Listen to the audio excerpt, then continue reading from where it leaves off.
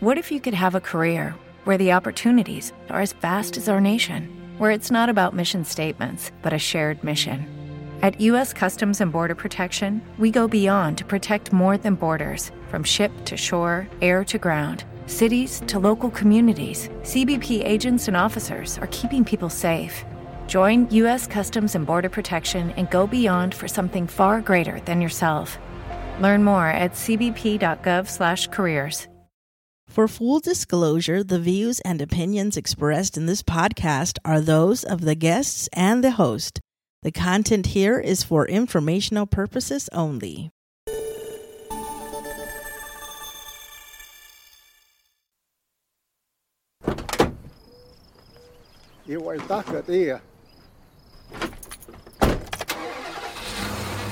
Another blistering hot day, 110 degrees hotter than yesterday.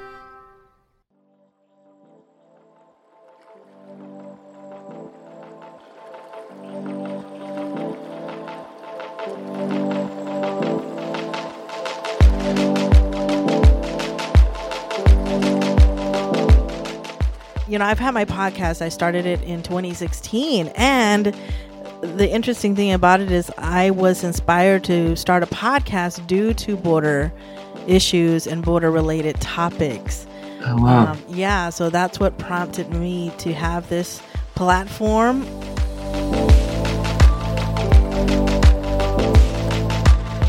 I want to say thank you, Valentina, for invited me onto this podcast. This is amazing. This is kind of like, I'd say it's my first real podcast, definitely my first one as like professional, film director and all that entails. But thank you for having me on the TO Young Voices podcast.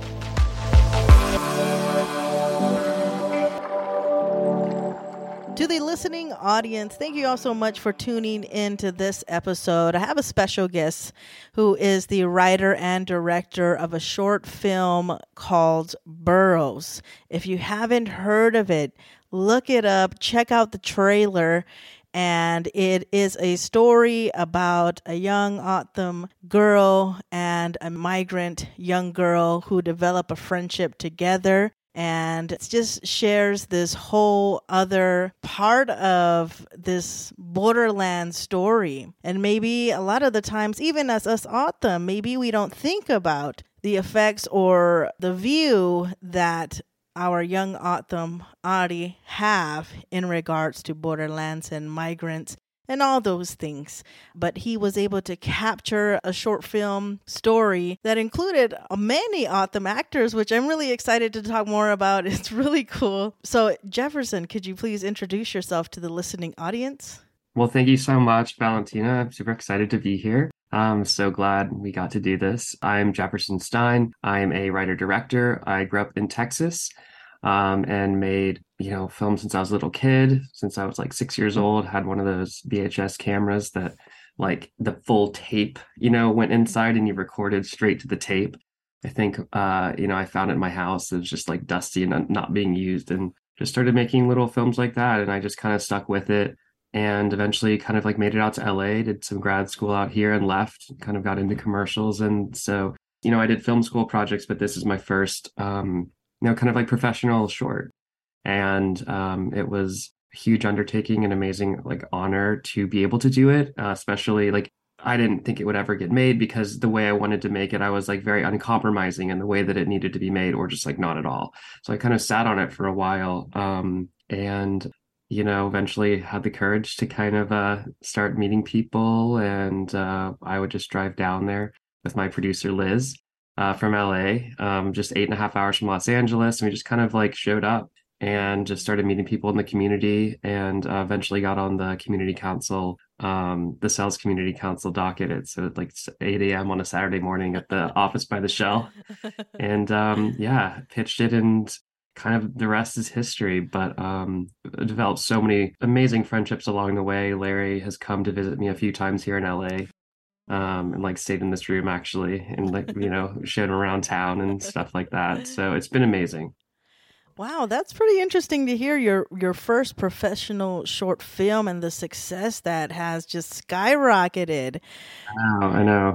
It's funny you mentioned about going to Cells district office and presenting the idea, and it's really cool that they allowed you to do this film because I've heard you mention many times in past interviews, Q&As and all that stuff. You've talked about how the Thaw O'odham Nation is a sovereign nation. And so sometimes when it comes to media like this, it's not always an easy thing to get that type of permission to come onto the lands and to do a story, let alone a whole film. But it's pretty cool that they allowed you to do that and you're able to come in with your crew. With doing my research on you and the film itself, I've just heard a lot of different conversations and discussions, and you all really tell it so well. The film burrows, for me at least, as an O'odham, as a person who lives on the res, who knows what the lifestyle is all about, the borderlands, all those things, who has come into contact with migrants, whether it's one person or a mother and a child. I've had those encounters myself, and you don't understand what you all are saying, but hey, if you're thirsty, I can offer you something to drink. Here are some food for your journey, and let them continue on with their journey. So I've had instances where that's just what it is. That's the life out there on the borderlands at home. And it's real quick, especially the situation I always think about, and I can't help but wonder if they've ever made it. I think about the mom and the little girl. Did they ever make it? I would like to think that they did, wherever it was they were going. I was actually on my way to class. I was going to Thaw O'odham Community College and had my lunch with me, and I was on the road heading there, and it was leaving one of the villages, and there they were on the road stopping me. And so I pulled over, and I couldn't understand what she was saying, but I just offered what I could and said little words that I knew. But one thing she was hoping to use was telephone to call whomever. And as she was talking on the phone, I just kind of watched the little girl, and she was just like, she didn't have a care in the world. She was just fine. She was just playing and talking to herself and looking at things. And they were just on this journey together, going wherever that they were going. And it's situations like that I've seen. And groups, too. Groups can be walking by. I remember one time in the backyard, I was just hanging my clothes. It was a quiet evening. And all of a sudden, I heard a baby crying. And this was more in the early 2000s, I believe, before it got as militarized as it is today. There was a group walking by, and they were just quietly all walking by. But if it wasn't for the baby crying, I wouldn't have heard them. Turned around, and then they're just like people of all ages. And they were just all walking through. They weren't causing any trouble, nothing, There's the good side and the bad side, right? When it comes to folks passing through. But you don't hear enough of these kind of stories, and that I'm sharing now, where they don't mean any harm. They literally are just looking for the better life and escaping whatever it is. And this film portrayed a little piece of that, what I'm talking about. That's why I immediately connected with it, because I've had those similar experiences. Not only that, but it's O'odham. You're an O'odham Druidka, right? They're speaking the language. You even had the radio station, a part of the radio that I work at, the tribal radio station. Right. I'm an on-air DJ. Right. So, Melis Lopez actually used to be a DJ there, and he was our executive producer, and so he was the voice in the radio in the beginning and end. So little things like that just really, I just instantly connected and related to. And I was like, wow, this is so cool. Like, it was exciting. I was so excited. And Amaya, the little girl, the little Autumn girl, I'm familiar with who she is. I'm familiar with who her mom is. So it's just all the familiarity that I connected with the film. But yeah, I'm interested. After you created the film, were you having any expectations of what it could be or how far it could go? Or what was this for you? What was your end goal after creating this short film? So, you've got an idea for a business, the store of your dreams. There's just one thing to figure out: everything. That's why Shopify's all-in-one commerce platform makes it easy to sell online, in person, and everywhere else. Sell on social media, source products with an app to get that first sale feeling. It's the only solution that gives you everything you need to sell everywhere you want. So when you're ready to bring your idea to life, power it up with Shopify. Sign up for a $1 per month trial period at shopify.com/listen. It's really hard to have like an end goal. I think with with like my project before this, I made for like just no budget at all at home with literal friends and family who had never been on a film set.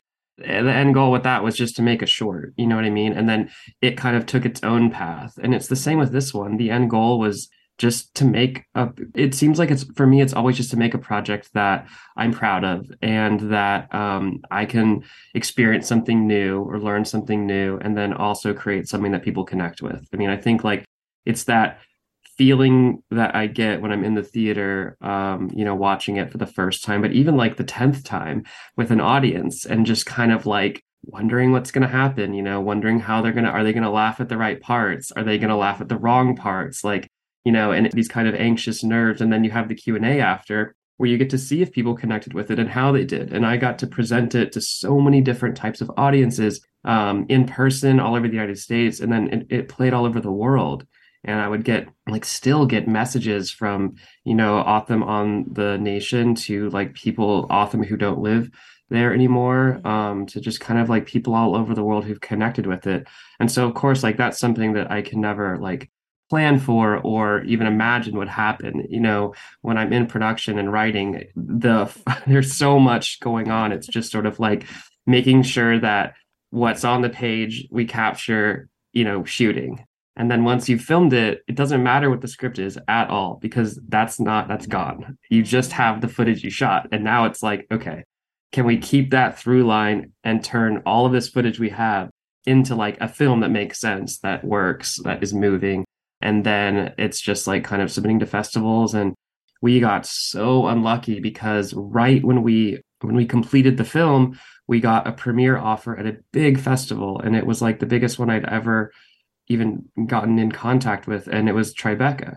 And then COVID happened and Tribeca got canceled. And South by Southwest got canceled. And so it was just an entire year of just sitting on this film that was done and not being able to like get it out into the world and everything like that. And that was a really tough year just because I felt that we were so close to the end of the journey. And that really ended up being the beginning because a year later, we ended up premiering at Tribeca again. And that sort of kickstarted this whole process of all these festivals getting involved. And it was at the National Gallery of Art, like in Washington, D.C. It played there, which is just crazy. Like places like that, getting an email from a place like that, like, hey, can we, you know what I mean? You're like, what? It's sort of just like, it's, because to me, like, it's just this film we made with people that we love and people connected with. And then this journey that it's had has been massively surreal and unexpected. And it's something you just can't plan for. So I hope it continues and we make our feature film. I mean, ever since it came out, it feels like so many awards, so many recognition, and it is gone international, and that's pretty amazing to see. And it seems like folks are really excited and just intrigued and interested and just wanting to know more. And I'm glad that if they have that urge to know or eagerness to learn more, that they can look at information in regards to what we deal with and what we have been dealing with for a very long time. For me, when it came to the presence of like, we're next to an international border, growing up out there, I never thought of it, never was anything But it wasn't until I would say when it was about the late 90s, early 2000s for me. And I was a teenager. I was like 12, 13 years old when things started to kind of slowly show, border presence and things like that. But at the time, I still didn't really quite, it still wasn't grasping me. And here I am. And we're at where we're at today. And never imagined that we'd be where we're at with everything. But, life has changed, but life hasn't changed at the same time for us here at home. And that's something that I learned really on in talking with people and research and things, like how, in the 90s and in the 80s, like migration through the nation, it wasn't politicized then. It wasn't like it is now. And then after, 9/11, the border militarized, and then it just got it was the beginning of, and it got militarized again after the election 2016. And I just can't really imagine. That was really something that struck me emotionally, was just like, you have this home and then you have like an army, just like sitting there. And man, I mean, even the times that we drove to the nation, having to go through the Border Patrol checkpoints, we're still in the United States. Like, we're still in the United States going through Border Patrol checkpoints, getting in and out of the nation was very surreal and strange. And then just seeing all the Border Patrol cars everywhere, like seeing the Otham police cars and then the Border Patrol cars. And even when we were filming, it was kind of nuts because we had to make our own Border Patrol cars. So we rented some like white cars from the car rental, near the airport, and got stickers and put them on there and everything. And the Border Patrol people were like very friendly, and they were like joking around with us and like, put us in the movie. I was like, no. And then when we were filming out there, they would fly around near us, like 100 feet up in the air, and like sand and everything would blow around everywhere.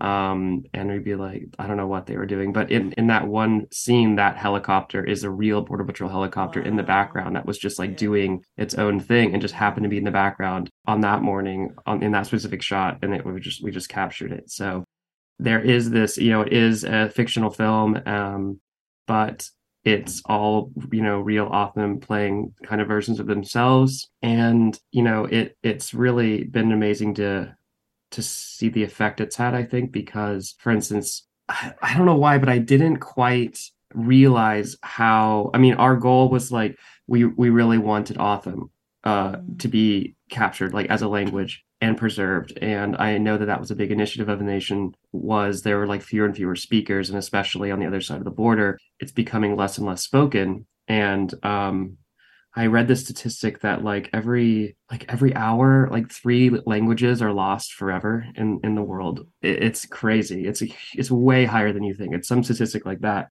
And so it really was a goal of mine to capture it authentically and real. And so it was never going to be anything other than that. So when we had the screening at the Nation in Baba Kivri at the high school there, and we had Virginia and Amaya and Larry all up on stage there in the auditorium, just hearing Larry talk about, seeing yourself reflected in that way, and how impactful that was for him, and just kind of knowing that there's someone watching this film in another country and they're seeing like an Otham kid up there and what that means. And that was probably one of my most like special moments of kind of like getting to see that, and how I just wanted to make a film that like, showed this issue. And I thought that, in a lot of ways it has been covered in the news, but it isn't known. And so I'm amazed that we were able to make this film in the way we were, because it kind of seemed like the nation in a lot of ways had media fatigue. Like a lot of film crews, a lot of crews had been down, and news crews and things like that. And they kept capturing the story over and over again, but it wasn't quite resonating.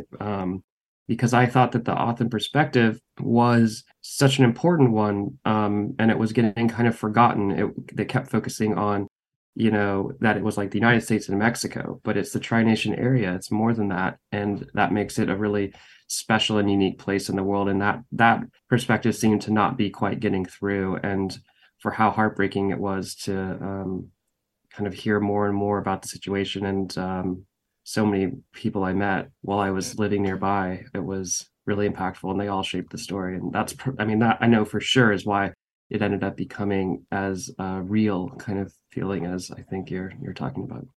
Yeah, just the way that the film was, it was like, again, the authenticity. You hear that a lot when you're talking to different people.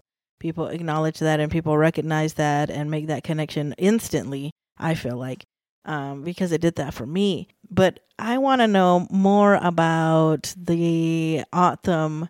How I know a lot of them were not, actual actors, but they did so well. Like, what was that like? Especially the Hootie. What was Virginia? Virginia, yeah, her.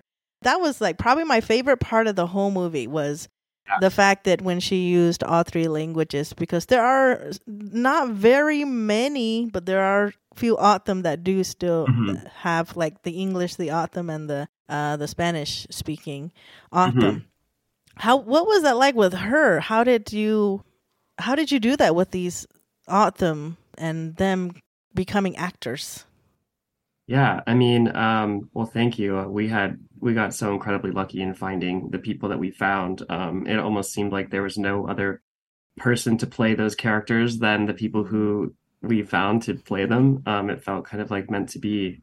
It was really important in the film, that Virginia, the Gagi, who plays the grandmother, speaks all three languages. And so as we're casting, we're trying to, a lot of the grandmothers do speak all three, but Virginia specifically was born in Mexico, and so she grew up speaking Spanish, she grew up speaking English, and she grew up speaking Otham.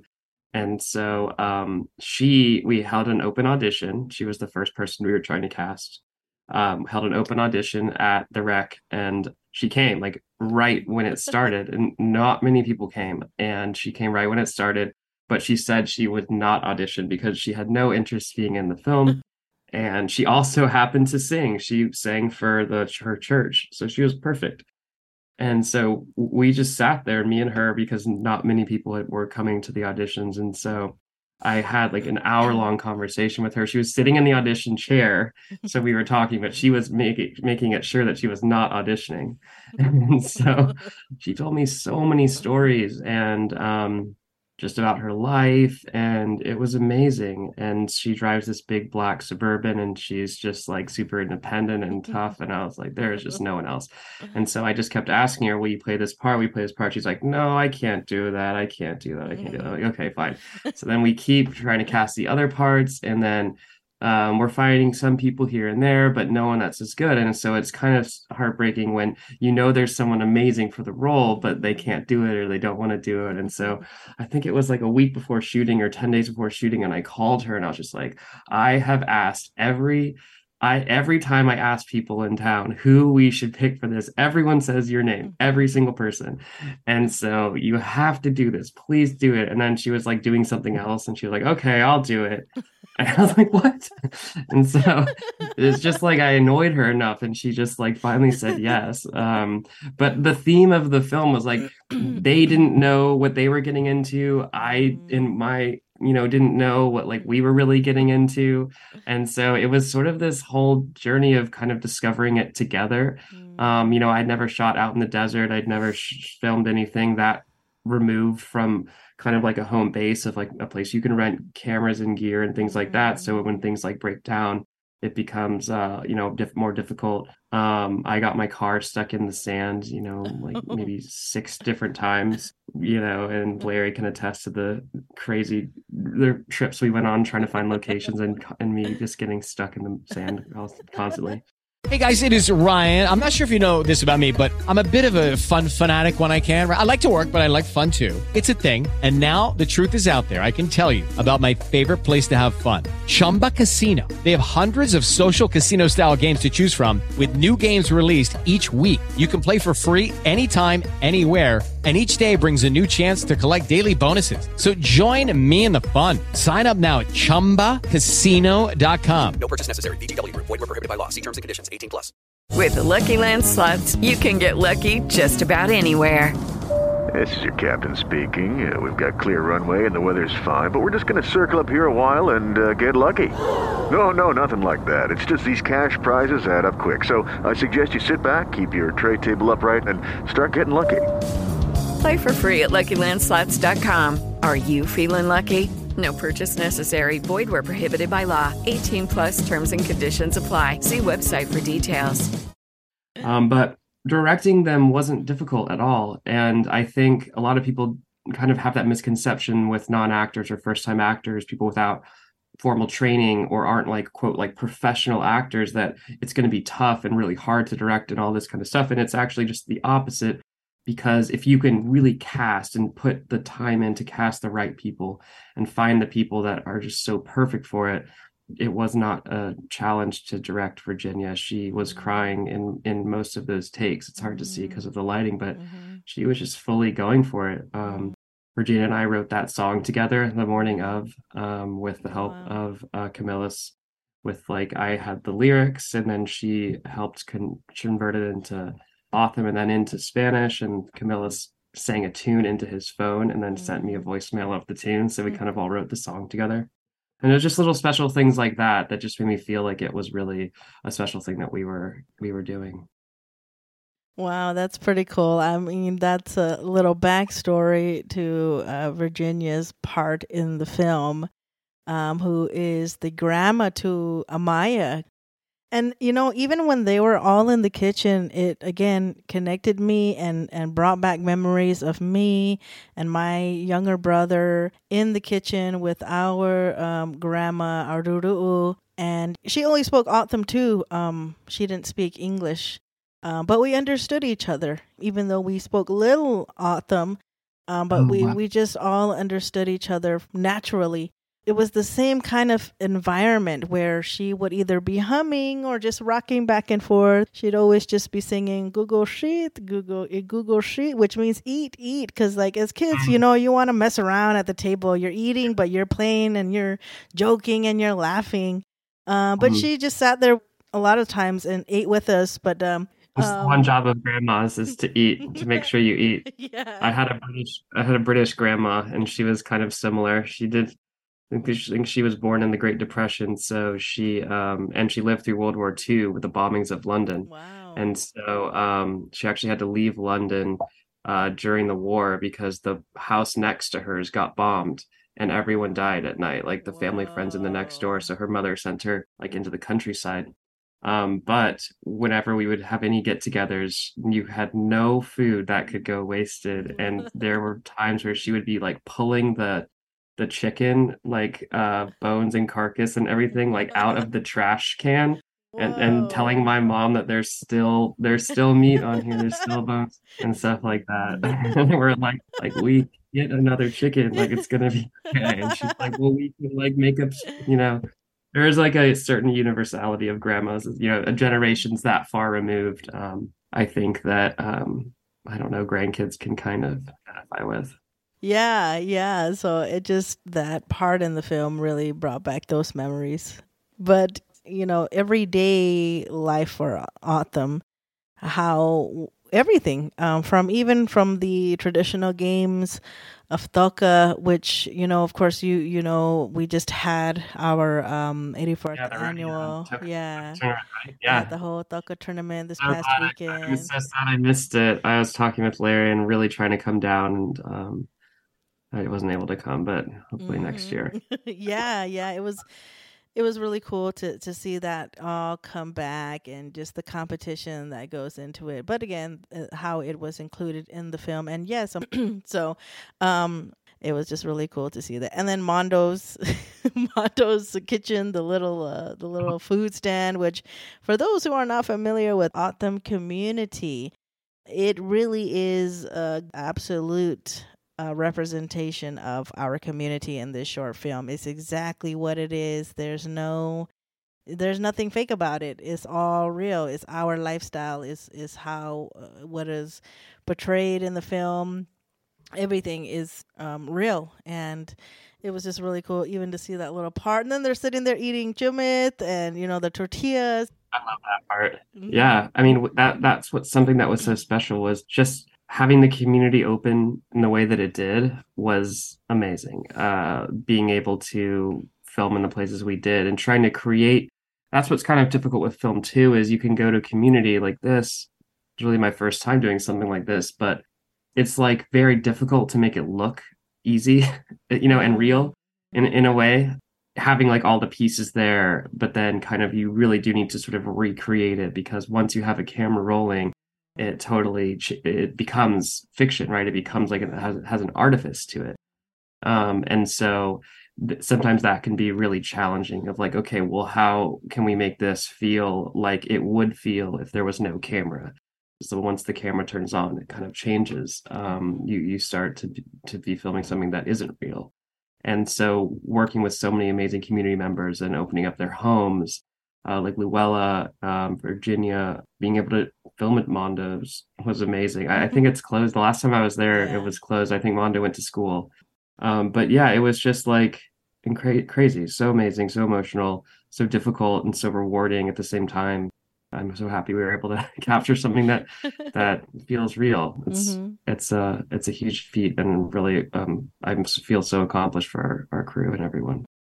So it was really cool to not only, again, learn all about you and your crew and everyone, but the Autumn that were included, like Camillus Lopez and Larry Wilson, who are both Autumn elders, and then Amaya, who is one of the main characters, of course, the little Autumn girl, and Zumi Carrillo, was that her name? Swemi Carrillo. She, we haven't spoken about her yet. So we were needed a cast for the girl that plays opposite Amaya, and she was going to be, somebody who was traveling across the border with her father, and they got separated. And so Swemi, we found at a local elementary school in Tucson that was a bilingual school. And we went to like 2 or 3 of those different schools, and I would kind of meet with the kids at lunch in the principal's office, and they'd kind of come in and we'd hang out. And, when we found her, we were like, she just had that face that just, you could tell it felt like there was just like so much going on inside, and just sort of like worlds of emotion in there. And she was perfect. And she started the shoot being very shy and kind of reserved. And then Amaya is a bit of a rambunctious girl. And so by the end, they were both kind of doing crazy things together. And Amaya would rope her into all of her shenanigans and, and stuff like that. And so we kind of had to keep them a little bit separated towards the end, because we weren't getting any work done.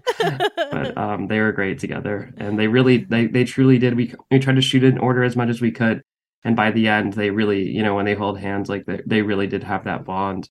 And they had met 4 days earlier. What was the time frame? How long did it take to film on the Thawne Autumn Nation? So we shot for 4 days. We shot the weekend before. It was kind of our last opportunity to film, because we shot the weekend before the migration to or the journey to Magdalena, the walk. And so a lot of people were preparing for it, and Virginia was helping prepare for it, and a lot of people were going to be gone. And so we shot the weekend right before that, and we did a 4-day shoot. But man, in terms of just the entire process, I wrote it, I think 2017, 2016, like kind of within a year of that election. And then 2019 is when I first started talking with them, meeting Larry, and then we filmed like in September 2019. And so then post-production and all this, so you can see like all these years how long it kind of can take, especially with COVID, for a film like that. But in terms of just shooting it, we filmed in Picinimo. We filmed That's Where the Trailer Is. We filmed in Cells, outside of Cells, kind of out the community of Cells, outside of that community. And then we also filmed in Y, at the Y casino out there. So it was really like a pretty sprawling shoot, and we were based in Tucson. It was only a 4-day shoot, but they were long days because of all the driving, and really planning and scheduling out all the driving in between was the kind of the hard part, I think. For sure. It was so important to me that we had clouds in the sky. It was so important. I think this is going to sound crazy, but when I was like 14, I was really into Michael Bay movies. And one of the things he always said was that you need to have clouds in the sky, because if you're ever like moving the camera and the sky is just blue, then you don't get any perspective of the camera moving, and you lose a lot of that perspective. And I know the desert sky there is, it barely rains, so it's going to be blue a lot, and it's a beautiful blue. But I also thought there was this motif of kind of this something just kind of like hanging over them, like a weight, an emotional weight to the story as well. And so it was just so important to me that we had clouds, and that also meant monsoons. And so that was something that we wrestled with and that was like a a really important part of the film as well. But we also got mini cars stuck in the mud. Yeah, it's just been really cool to hear all that you've been sharing with us today. And I'm curious to know, how did you know who to contact when you decided to make connections with the Thon Autumn Nation? Well, we first tried to go the correct way. So we first tried to talk with the PR office. There's an actual office. There's like a Thon Autumn PR, and there's two people who work there, and they both have the same name, I think. I think one of the big problems was that elections had just happened, and so there was like a transitional period of like who was actually kind of in charge at that point, and the people who were on their way out. Like I think, what was his name? He was the chairman of the nation before. But anyways, it was like sort of this period where not very many decisions were getting made, and so we were like, well, we only have to shoot by August if this is going to happen and everything, and so we actually drove to the PR office in Tucson. I mean, this is what I mean. Like we just drove down there, and then we went to the government building. I know there's a government building there in Sells, and spoke with them. And I think through emailing with them, we got in touch with the community council, the Sells Community Council, because that's who would have had to approve it to shoot in Sells. And that was months and months of kind of back and forth. And then that's when we got in touch with, I think it was the secretary of the Sells Community Council. And once we were there, really able to pitch in person and talk in person, I think we were scheduled for a 15-minute meeting, and we all spoke together for an hour. They actually passed a resolution at the end of the meeting that the film could go forward. And then Larry had just become elected to the chairman of the Sells Community Council. And so the old chairman, or I think chairwoman, turned to him and said, they're your problem now. And no kidding. Like, oh my God. It was like his very first project as the new, chair of the council. And so we were really both figuring it out together. We were like this big problem and project for him. And we also had a big project. So I think we all bonded up because of that, because I would describe to him, I would say like, well, I really want a vista that looks like this with like the peak in the background. And he's like, okay. And then he would like think of something and then be like, and then just sort of direct us. And I'd be like, I need something with like these types of cactus or like this type of thing. And then we would kind of like, oh, maybe by the airport. And so a lot of it was just driving around with Larry all over the nation, kind of finding places. And those were those moments that were really fun when we'd kind of get into trouble and kind of be figuring it out. It was a really special experience. Yeah, and I also see that he got credit for being an executive producer for the film, him and Camillus. I know, and not only that, but the Red Nation Film Awards, which is sort of like the Oscars for Native stories and cinema, TV, they honored him with Film Consultant of the Year award. Wow. And so it almost looks like an Oscar, big, heavy award, and came to LA, and we had like a red carpet here and everything at one of the local theaters, and they called his name, and he had no idea it was an award made just for him. He wasn't in competition, so it was like an award created for him. He got up there, and I was like, this is crazy. What is going on right now? This whole audience of famous actors, a lot of people from Reservation Dogs, and like all of these things. I'm looking around, and like Larry's up there on stage accepting this award. I'm like, this is the coolest thing ever. It was crazy.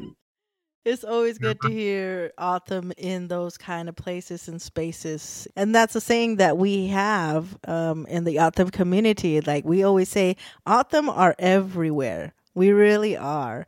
And it's just pretty cool, to hear those kind of stories. And, speaking of films, I recently watched, I don't know if you've seen it before, Boys on the Side. No, was it Boys on the Side? Yeah, with Whoopi Goldberg and Drew Barrymore. It came out in 1994 or 5, I believe. I'll have to check it out. And for me, again, speaking of Autumn representation, that because it was filmed here in Tucson, and they recreated the Tumacacori Festival. Tumacacori is a national prehistoric park, a part of the National Park Service, just south of Tucson, probably like a good 30 minutes from here. It's an old church, Catholic dwelling where they Autumn and missionaries lived together. all those things. But anyways, they have a festival every year, and as part of that film, they recreated that, and including as a part of that recreation, they had an O'odham Waida band. That's another thing I've heard you guys talk about in your Q&As is the music. But Waida music was a part of one of the scenes in there, and when we seen it, we looked at each other and we just busted out laughing because we couldn't believe. And then so like it shows the scene of the band playing, the O'odham band playing, and then it goes to another separate scene where Whoopi Goldberg is sitting on the side under a tree. And that made us laugh even more because we're like, Whoopi Goldberg is just chilling and there's Waida music in the background. That's what's so special is like the O'odham culture it's in the zeitgeist of American filmmaking, and it's just sort of unknown in a lot of ways. I got to speak with one of the fathers of one of the boys in the film who were doing the O'odham rap, and he said he's working with a film society or a group at the Nation, and what they're doing is they're going through all of these old westerns and they're cataloging and recording, pulling all of the native languages that are spoken in those films, because a lot of times they would just have, the producers would have people from the different reservations or communities come and they would just be speaking their own languages. And those have kind of been like lost to time, but they're now pulling those all out, translating them. There's all these and a lot of them are O'odham languages, or, it's the O'odham language. And so, I would love to see more O'odham in cinema and not in the background. That's always been a goal, is to make it in the foreground. There's always the perspective in the Westerns that it's just the side characters, and it never seemed to be kind of like, I always wondered, like, why is it not like, why aren't the Native American stories, why aren't they the center? And like, what does that look like from the other perspective and things like that? That's something I always thought of as a little kid. And so I spent a lot of time on Native reservations with my father fishing, because he was a big fisherman. I was never into it, but it was kind of like the ways that we bonded. It was like the kind of one-on-one father-son time. Yeah. So it's always been something in kind of my back of my mind, something I always grew up with. And so it's been such a special, so special to make, I think lifelong friends in a lot of cases, so, and collaborators too. And it was even exciting to see Eva Longoria in that Q&A. So how did she become as involved as she is now with the film? So she is from Corpus Christi, Texas. So we share that. She grew up basically in a border town. And so as, kind of she's progressed in her career and her star has risen, she has still done so much work on the border with organizations throughout her entire career. And so that really jumped out at me as like, this is a person that would be an amazing advocate, an amazing person to help support the film and give voice, because whenever you can get people involved in these projects who have a much bigger profile, it can raise the profile of this story. And so that she was the perfect person. And my amazing talented producer Liz Cardenas, who is also from Texas, got in touch with her people, and she agreed to come on board. It was amazing. And so we just kind of thought that would be that. Like she would just kind of put her name on it. But she made it very clear that she doesn't do that. She doesn't just put her name on things. She becomes super involved in every way that she can and help in every way that she can. If something she believes in, she goes 100%. And so that was stunning to hear. I was like, oh my gosh, this is an amazing partner to have. And so we did an interview with her, and she's been amazingly supportive on social media. And she actually is a director too. And so we got to bond talking about directing, and that was surreal and so cool. She has a film coming out soon as well that you guys should check out. Awesome. That's great to hear. Well, it's just been really cool. And I'm glad that we got the time with you today to capture your story, to capture the background story of the film itself. How can folks see this film? I know for a short time it was available online on YouTube, but now, how can they watch it now? So right now we are working to figure out how the film is going to be distributed. So we're hoping that we can, the goal is to get a distributor on board. Hopefully it will be on some type of streaming service or something like that for people to watch. But in the meantime, unfortunately, it's just kind of still at film festivals. I need to update the website. I think we have like 6 or 7 festivals this month. And some of them will have online festivals, so you can kind of go on and potentially just be able to watch the short. So I'll update that. That's burroughsthefilm.com, and that's where a lot of that information is. But soon, I think, hopefully, in the next few months, I would really hope that we're able to release the film online for everyone to watch again. Awesome. Yeah, so we're looking forward to that. Absolutely exciting. And once again, thank you so much for being a part of TO Young Voices, for being on the show, for sharing everything that you've shared today, and for having the passion, the interest, and the curiosity to create this film based off what you felt back in 2016. Thank you for that. It's an honor to be on the show and be happy to come back anytime. I had a blast. It was wonderful meeting you, Valentina, and talking with you. And I hope, wish you the best of luck with the podcast. That's super cool.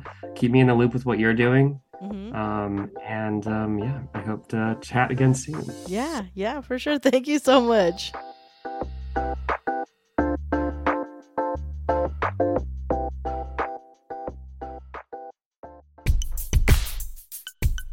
Thank you, listeners, for tuning in to today's episode on Dawn Autumn Young Voices.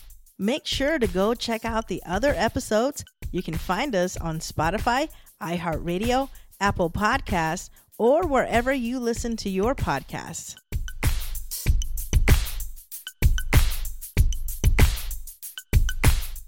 Lucky Land Casino, asking people, what's the weirdest place you've gotten lucky? Lucky? In line at the deli, I guess? Aha, in my dentist's office. More than once, actually. Do I have to say? Yes, you do. In the car before my kids' PTA meeting. Really? Yes. Excuse me, what's the weirdest place you've gotten lucky? I never win and tell. Well, there you have it. You can get lucky anywhere, playing at LuckyLandSlots.com. Play for free right now. Are you feeling lucky? No purchase necessary. Void where prohibited by law. 18+. Terms and conditions apply. See website for details.